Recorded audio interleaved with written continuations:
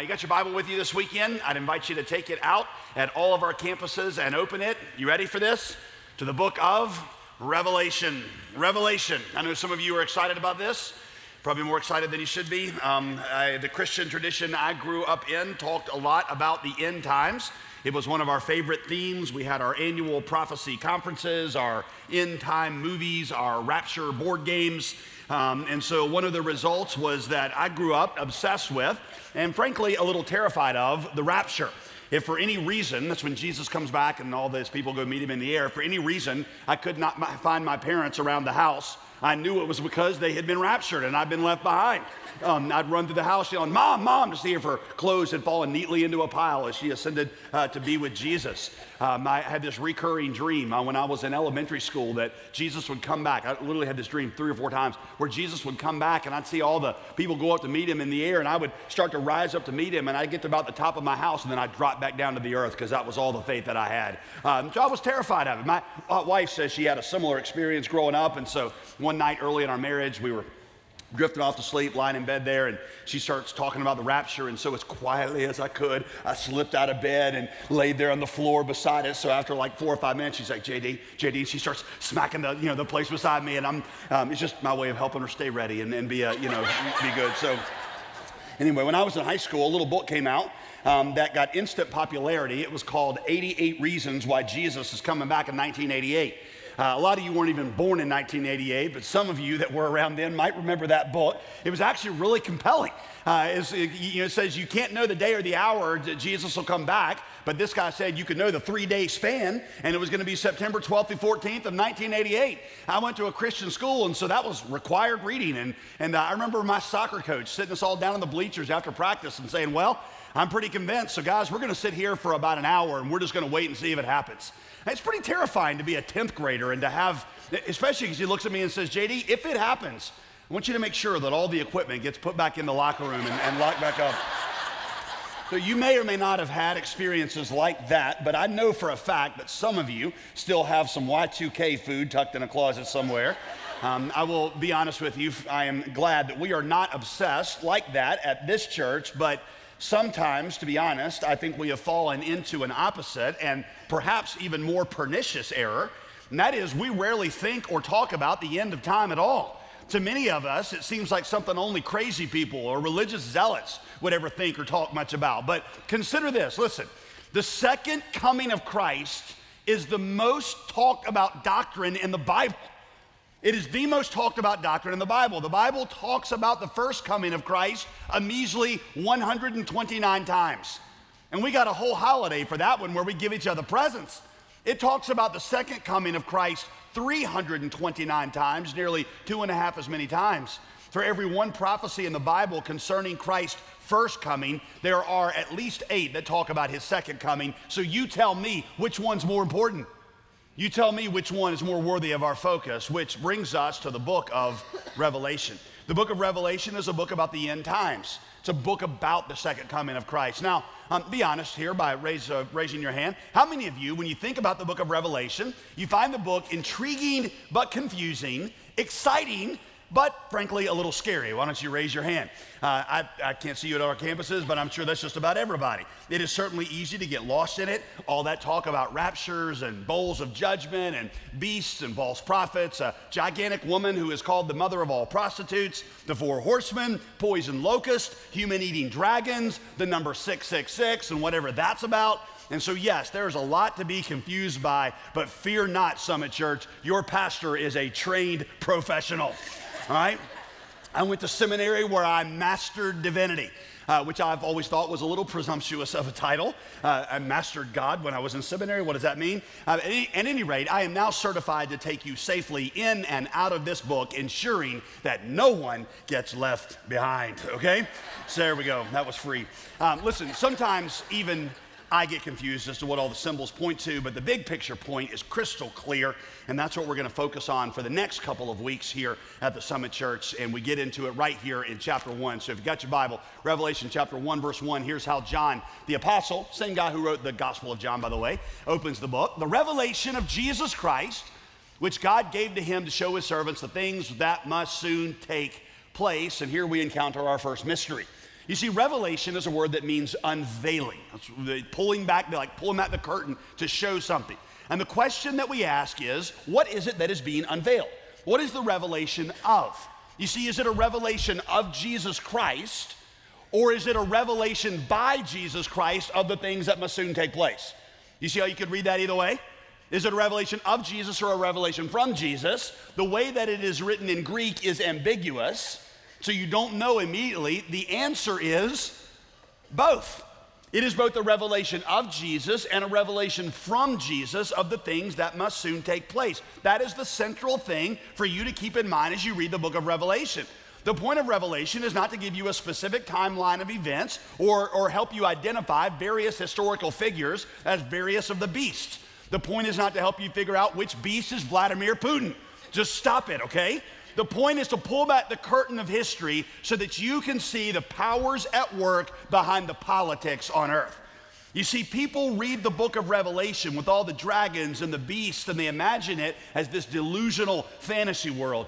It is actually the most accurate depiction of the world that you'll ever read. It is seeing the world with spiritual eyes. It is the world as God sees it. It is the powers and the politics of the world that are, in fact, an illusion.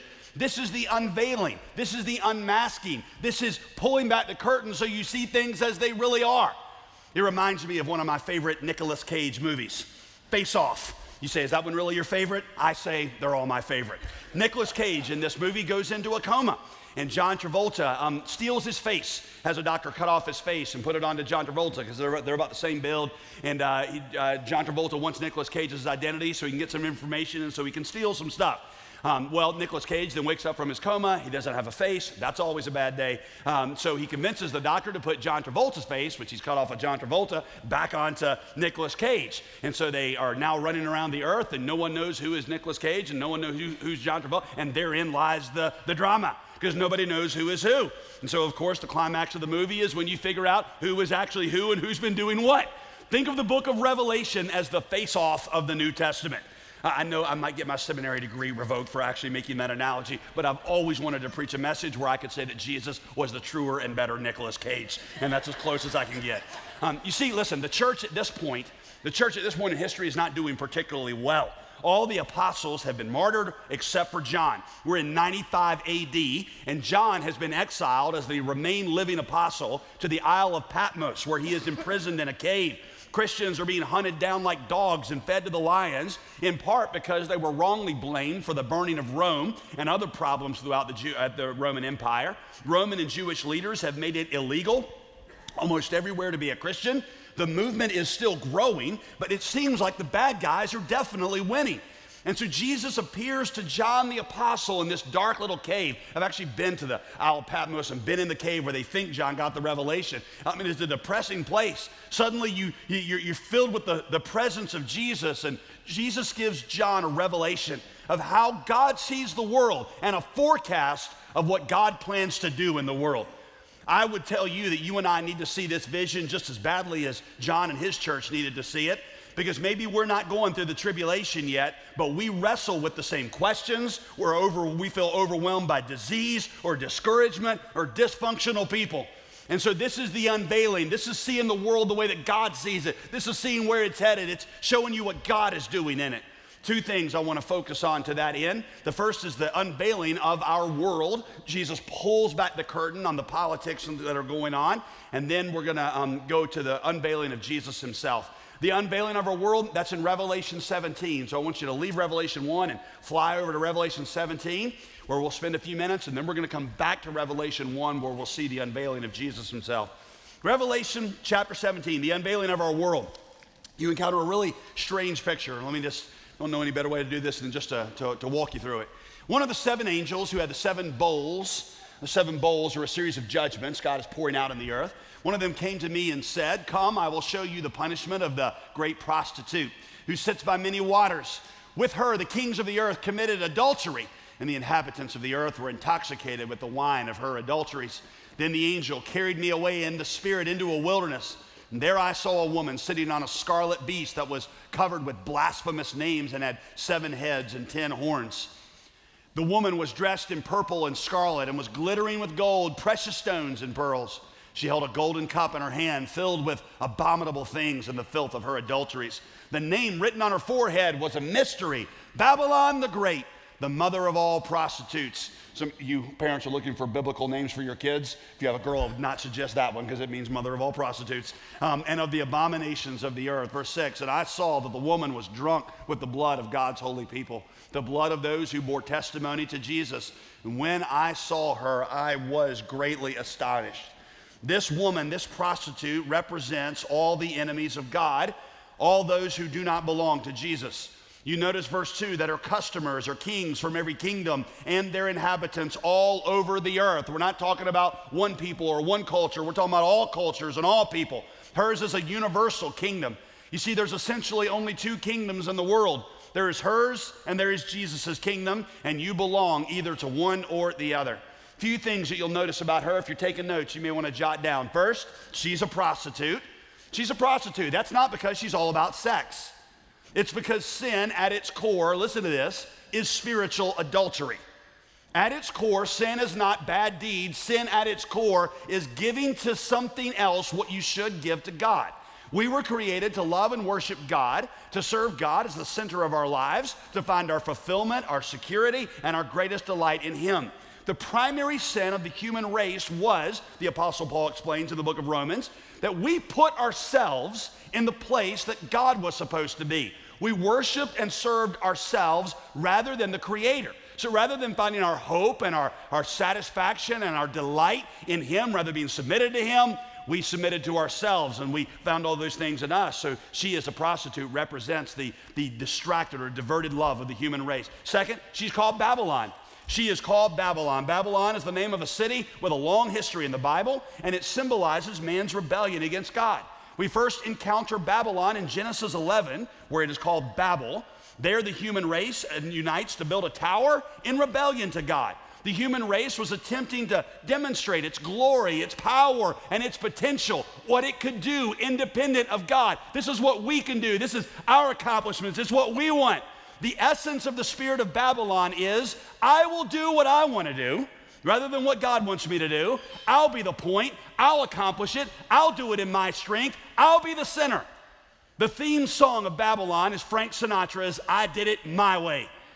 And now the end is near, and so I face the final curtain. My friend, I'll say it clear. I'll state my case, of which I'm certain. I did it my way. For what is a man? What has he got? If not himself, then he has not. To say the things he truly feels and not the words of one who kneels. The record shows I took the blows and did it my way. Yes, it was my way. This is the song they sing in Babylon, and it is the song they sing in hell. You do not want that song on the playlist of your life. Third, she's really attractive. Now, you may not think that she's that attractive because she's sitting on a beast, and that is not typically how a guy envisions a high girl. But John uses several images to convey that she's really attractive. Verse 4, she's arrayed in purple and scarlet, adorned with gold and jewels and pearls. She entices people from all over the world. Even John himself, verse 6, is awestruck by her. Living with her, verse 2, is intoxicating for a while because she promises so much. Listen, y'all, sin is enjoyable for a season, and anybody that tells you differently is lying to you. I can still remember one of my old youth pastors saying, if sin ain't fun, you ain't doing it right? It's fun. Sin is fun for a season. It just ends in a place that you don't want to be. You don't want to be. She's really attractive. Fourth, and this one may come as a surprise to you, she is super religious. She is super religious. One of her companions, you'll find out, is the false prophet. It wasn't in the verses we read, it's later. False religion engages in a lot of activity for God. But listen, it does so without ever putting God back into the central place He belongs in our hearts. I want to say that again, because this can be a little hard to get your mind around. Every false religion in the world will get really, really busy for God, but without putting God back in the right place in our heart. I'll give you just two examples of it. First, every false religion in the world, every single one teaches you that you can save yourself. If you're good enough, you work hard enough, you give enough money, you pray enough, then you'll be saved.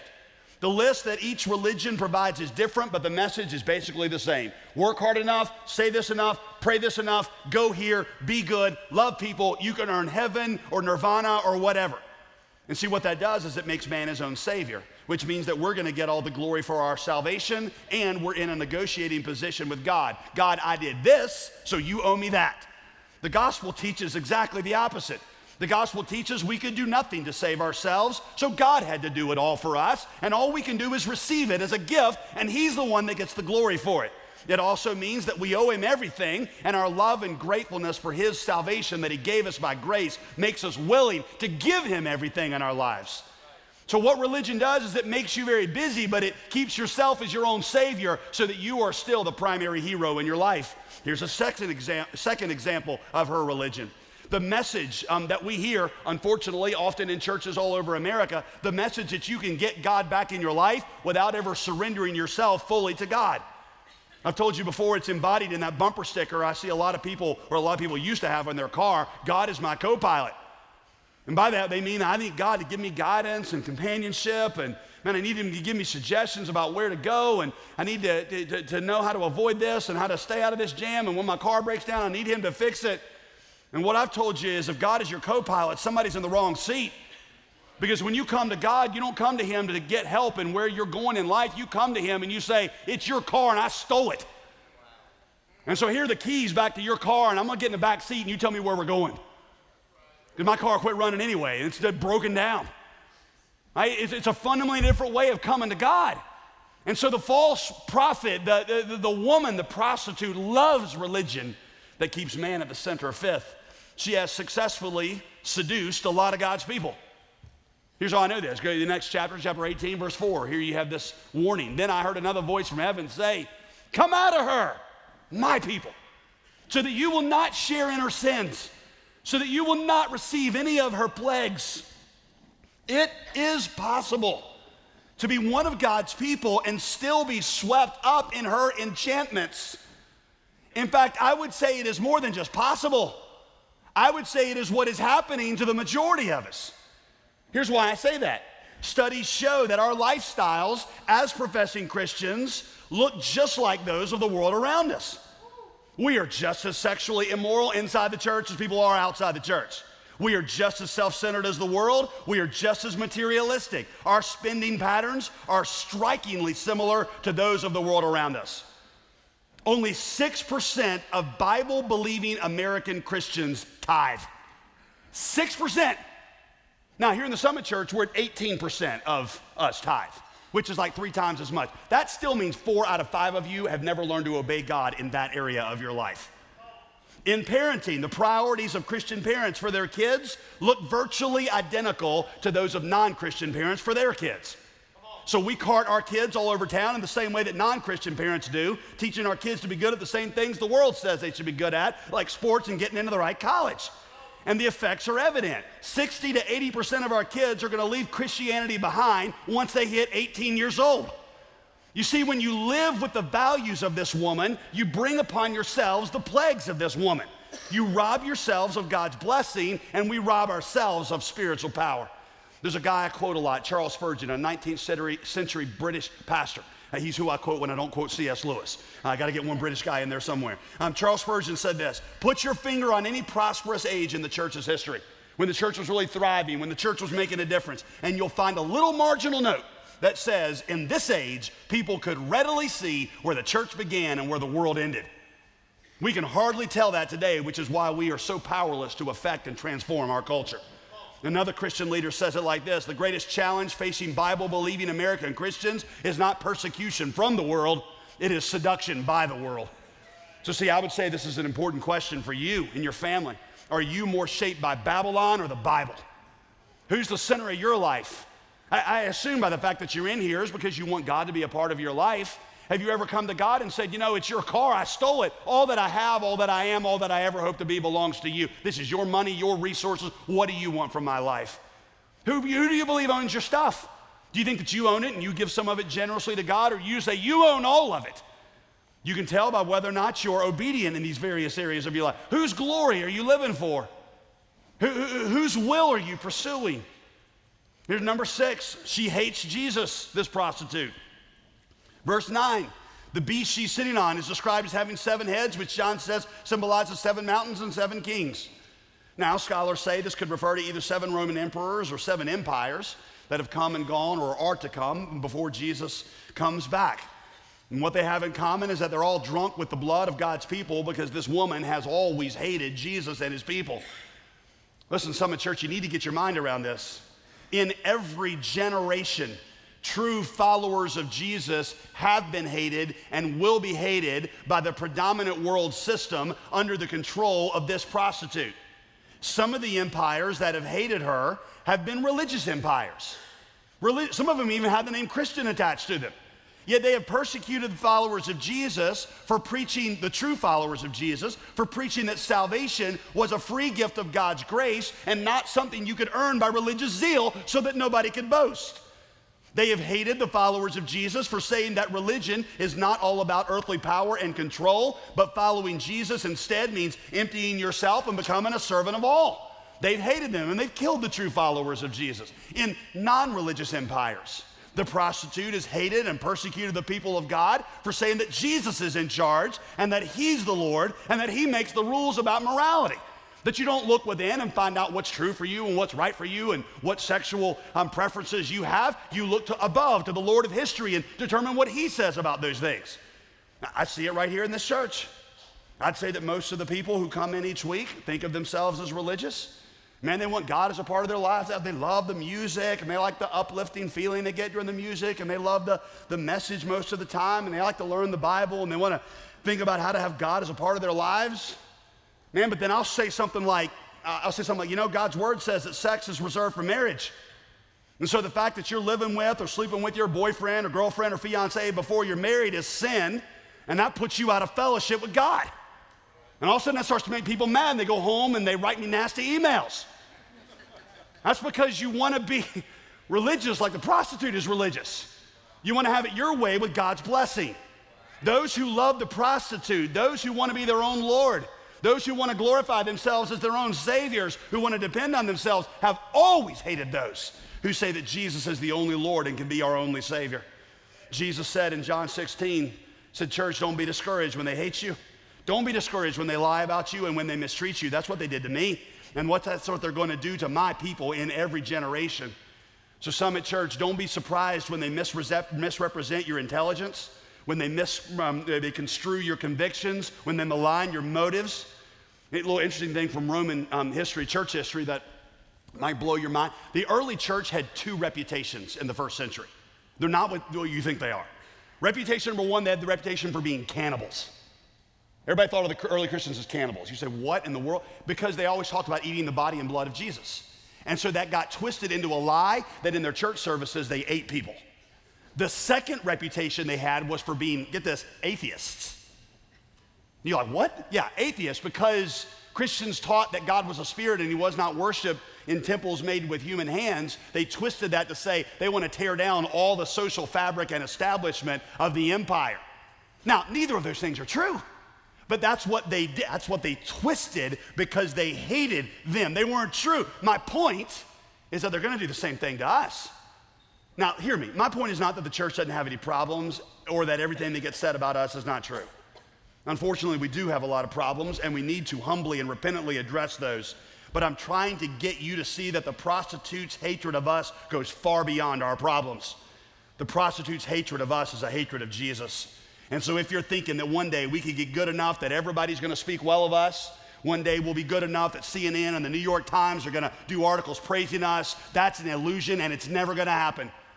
Christian college students, you understand this, that professors that are under the influence of the prostitute are going to make fun of you in classrooms. They're going to mock you in fraternities and sororities. They're going to misrepresent your intelligence. They're going to twist your convictions. They're going to malign your motives. Don't be surprised, Jesus said. They did the same thing to me, and I don't want you to be surprised or discouraged when it happens. Here's number 7, last one. She is destroyed. She is destroyed. This is, again, in chapter 18. Let me just read you what the text says. Chapter 18, verse 6. Pay her back the way she also paid others, and double it according to her works. In the cup in which she mix a double portion of wrath for her. As much as she glorified herself and lived luxuriously, give her that much torment and grief. Because she says in her heart, I'm a queen and I will never see grief. For this reason, her plagues will come in one day, death and grief and famine. She will be burned up with fire because the Lord who judges her is mighty. You see, Revelation shows you there are two rival kingdoms with two rival kings. The kingdoms are called Babylon and Zion, or Jerusalem. There are two rival kings, and one king is you and the other king is Jesus, and both those kings can't win in the end, and at the end, when it's all said and done and the veil's pulled back, Jesus is the one who reigns.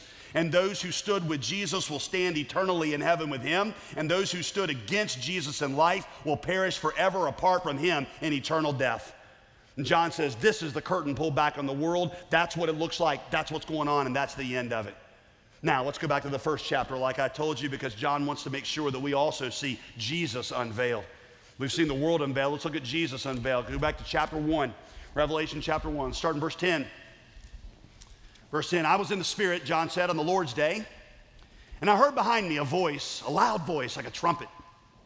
Then I turned to see the voice that was speaking to me, and on turning, I saw 7 golden lampstands, and in the midst of the lampstands, one like a son of man. In other words, he looked like a human being, clothed with a long robe and a golden sash around his chest. That is, by the way, the garments that the high priest would wear. So you got a man who is the Jewish high priest. Verse 14, the hairs of his head were white, like white wool, like snow. His eyes were like a flame of fire. His feet were like burnished bronze, which is just an image of saying judgment. It's like he's got the ultimate work boot on, refined in a furnace, and his voice was like the roar of many waters. And in his right hand, he held 7 stars. We're going to find out those 7 stars represent the 7 churches, representing all churches that Jesus is holding there in his hand. Verse 16, from his mouth came a sharp 2-edged sword. The word of the tongue that had once spoke healing and given sight to the blind and raised the dead and multiplied the loaves and the fish is now coming out like a sharp 2-edged sword. His face was like the sun shining in full strength. John says, I couldn't even look at it because it was going to burn my eyes out. Verse 17, when I saw him, I fell at his feet as though I were dead. Now I want you to keep in mind, Jesus had been John's BFF on earth. I told you the same guy that wrote the Revelation wrote the Gospel of John. And in the Gospel of John, I've told you this before, John rather confidently describes himself as the one that Jesus loved, which I've always thought took a lot of nerve to put in print.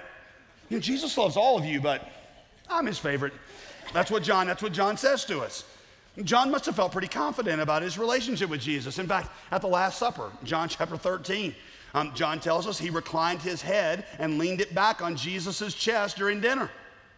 Now, I'm going to tell you, I got some close guy friends. But if any one of them leans their head back on my chest during dinner, we're going to have a change in our relationship status. Suffice it to say, John and Jesus were close. They were tender. They were best friends. This is the first time they are seeing each other in almost 60 years. What would you expect that reunion to be like? If you hadn't seen a beloved friend, your best friend in 60 years, who had saved you, by the way, what do you think's going to happen? John falls at Jesus' feet as though he were dead. That's not even a figure of speech. He literally thought he was going to die. People have this image of Jesus as a sad, jobless guy with tears in his eyes who wandered around in a robe giving platitudes and talking a lot about his feelings. Well, first, that's not true anywhere, but in Revelation, you see an entirely different picture of Jesus altogether. He's not a man of sorrows with tears in his eyes. In fact, I hope this is not irreverent, but he sounds like a guy you'd never want to meet in a back alley. He's got on steel-toed shoes and crazy hair and a stank eye and a white shirt, and he's looking for a fight. And that's the image that you're getting of Jesus here. Now, is this a different Jesus than the one John knew? Is this a different? No, of course not. See, truth be told, Jesus had always had this kind of power. But throughout his ministry on earth, it had been veiled. Now, I'll give you an example. We've talked for several weeks about the feeding of the 5,000. And people hear that miracle, and they're like, oh, that's so quaint. He took the 5 loaves and the 2 fish and fed the 5,000 men and their families. Isn't that special? And I read a physicist the other day who was considering the question. This is so nerdy.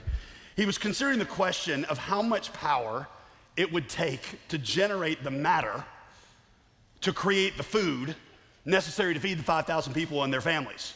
Because you remember, Jesus created that food out of thin air, standing on a hillside. Started with 5 loaves and 2 fish, fed 15,000 people. He multiplied. It means he created matter. So the scientists assumed that each person would, eat about 8 ounces of food. And using Einstein's famous matter to energy formula, everybody knows what that is, right? E equals mc squared, that's right. He concluded that the amount of energy necessary to create that much matter to create that much food would be equivalent to all the electrical power available on Earth working at 100% output 100% of the time for 4 years straight just to create the energy, to create the matter, to create that meal. And Jesus did it standing on a hillside wearing a robe without breaking a sweat. The power was always there. You just couldn't see it. But now, Revelation 1, it is unveiled and it appears in all of its strength. So the question is, why is Jesus appearing this way to John now? Why not reappear to John as John knew him on earth?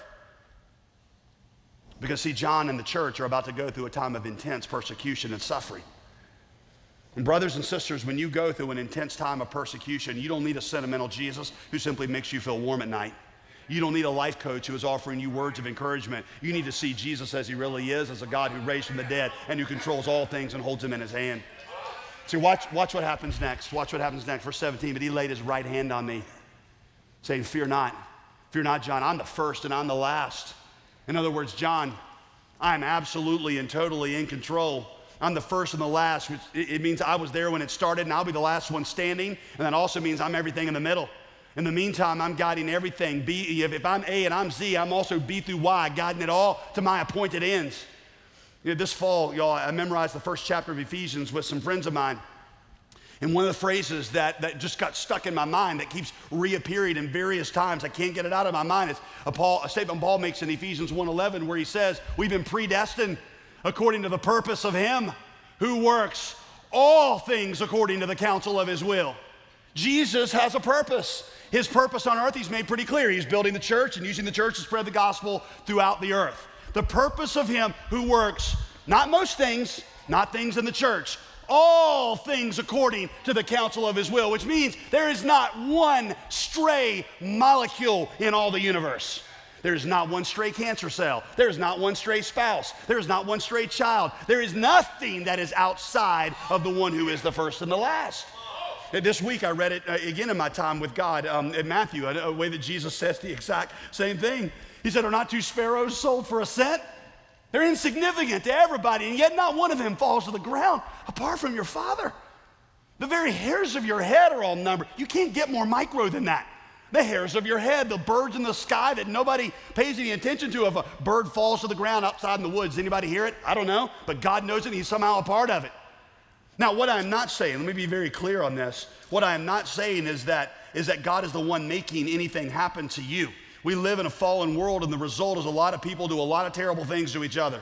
What I am saying is that Jesus promises that none of those things are out of his control, and he promises to use every single one of them as a part of his perfect purposes in your life to glorify his name and to extend salvation through you. And I know you can't see it all right now. Many of his purposes for what he does remain hidden until eternity, until suddenly it's unveiled.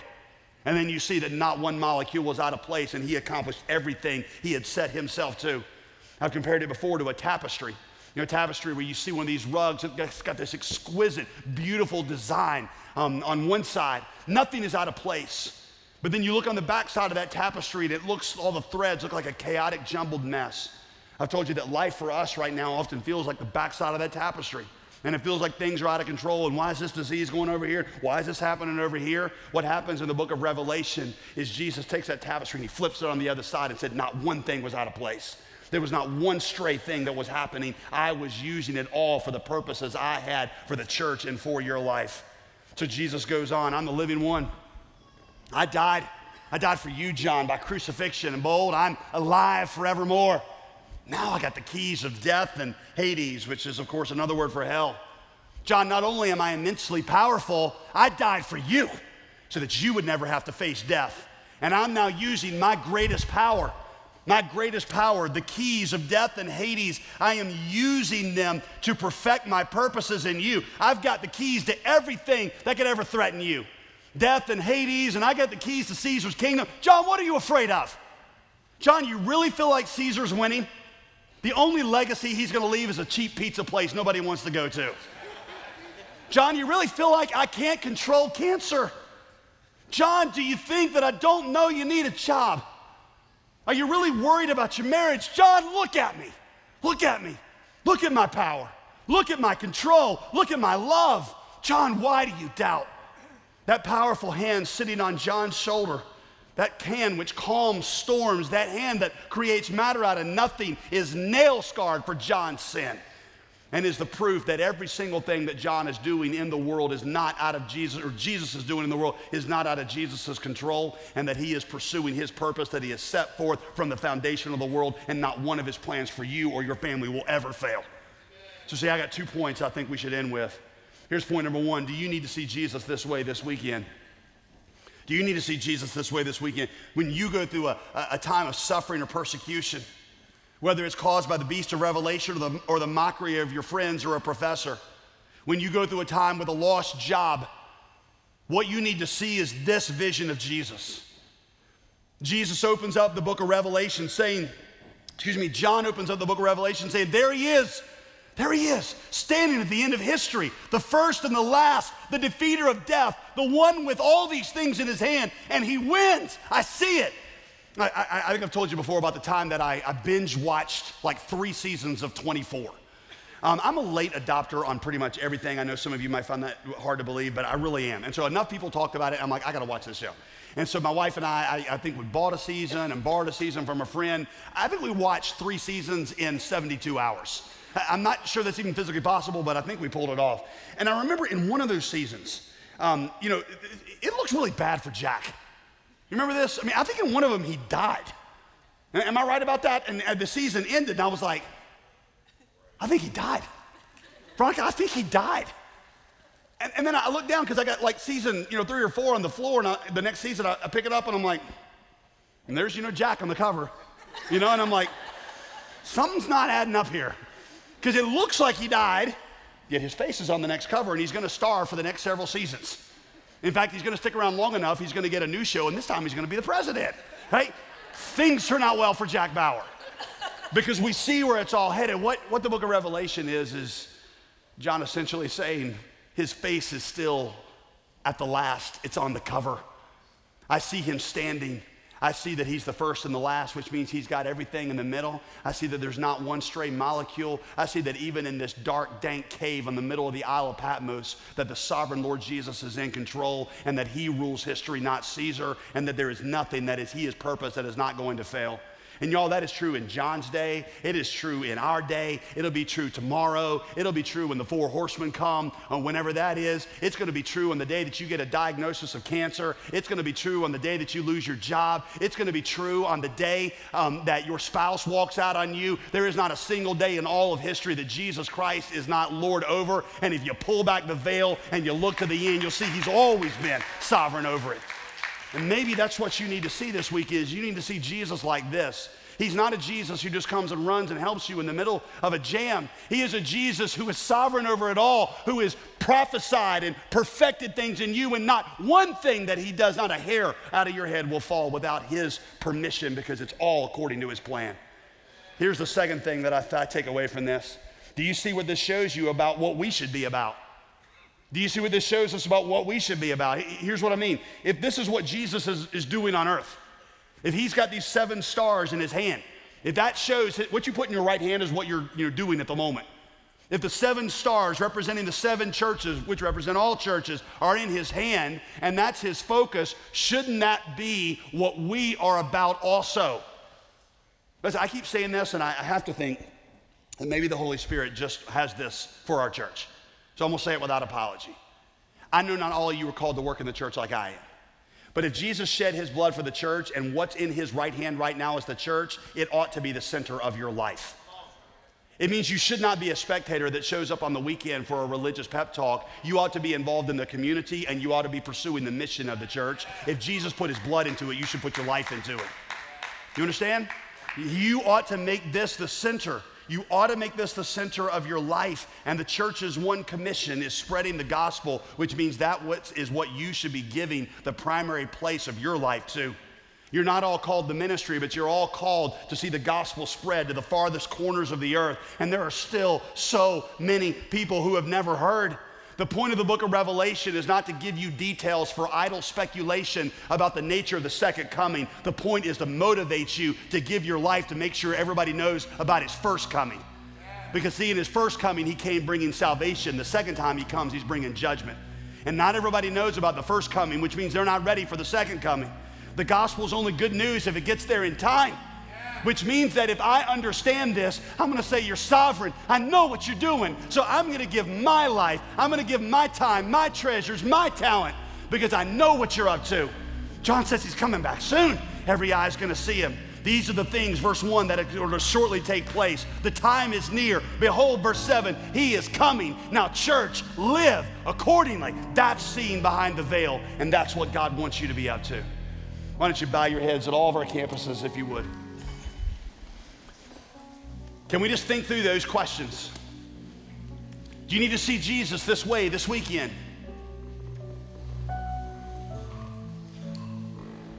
What hair has fallen out of your head? What sparrow has dropped out of your sky? Do you feel right now that you're in the Isle of Patmos, forgotten, forsaken? Can you just see Jesus standing above it all, the first and the last?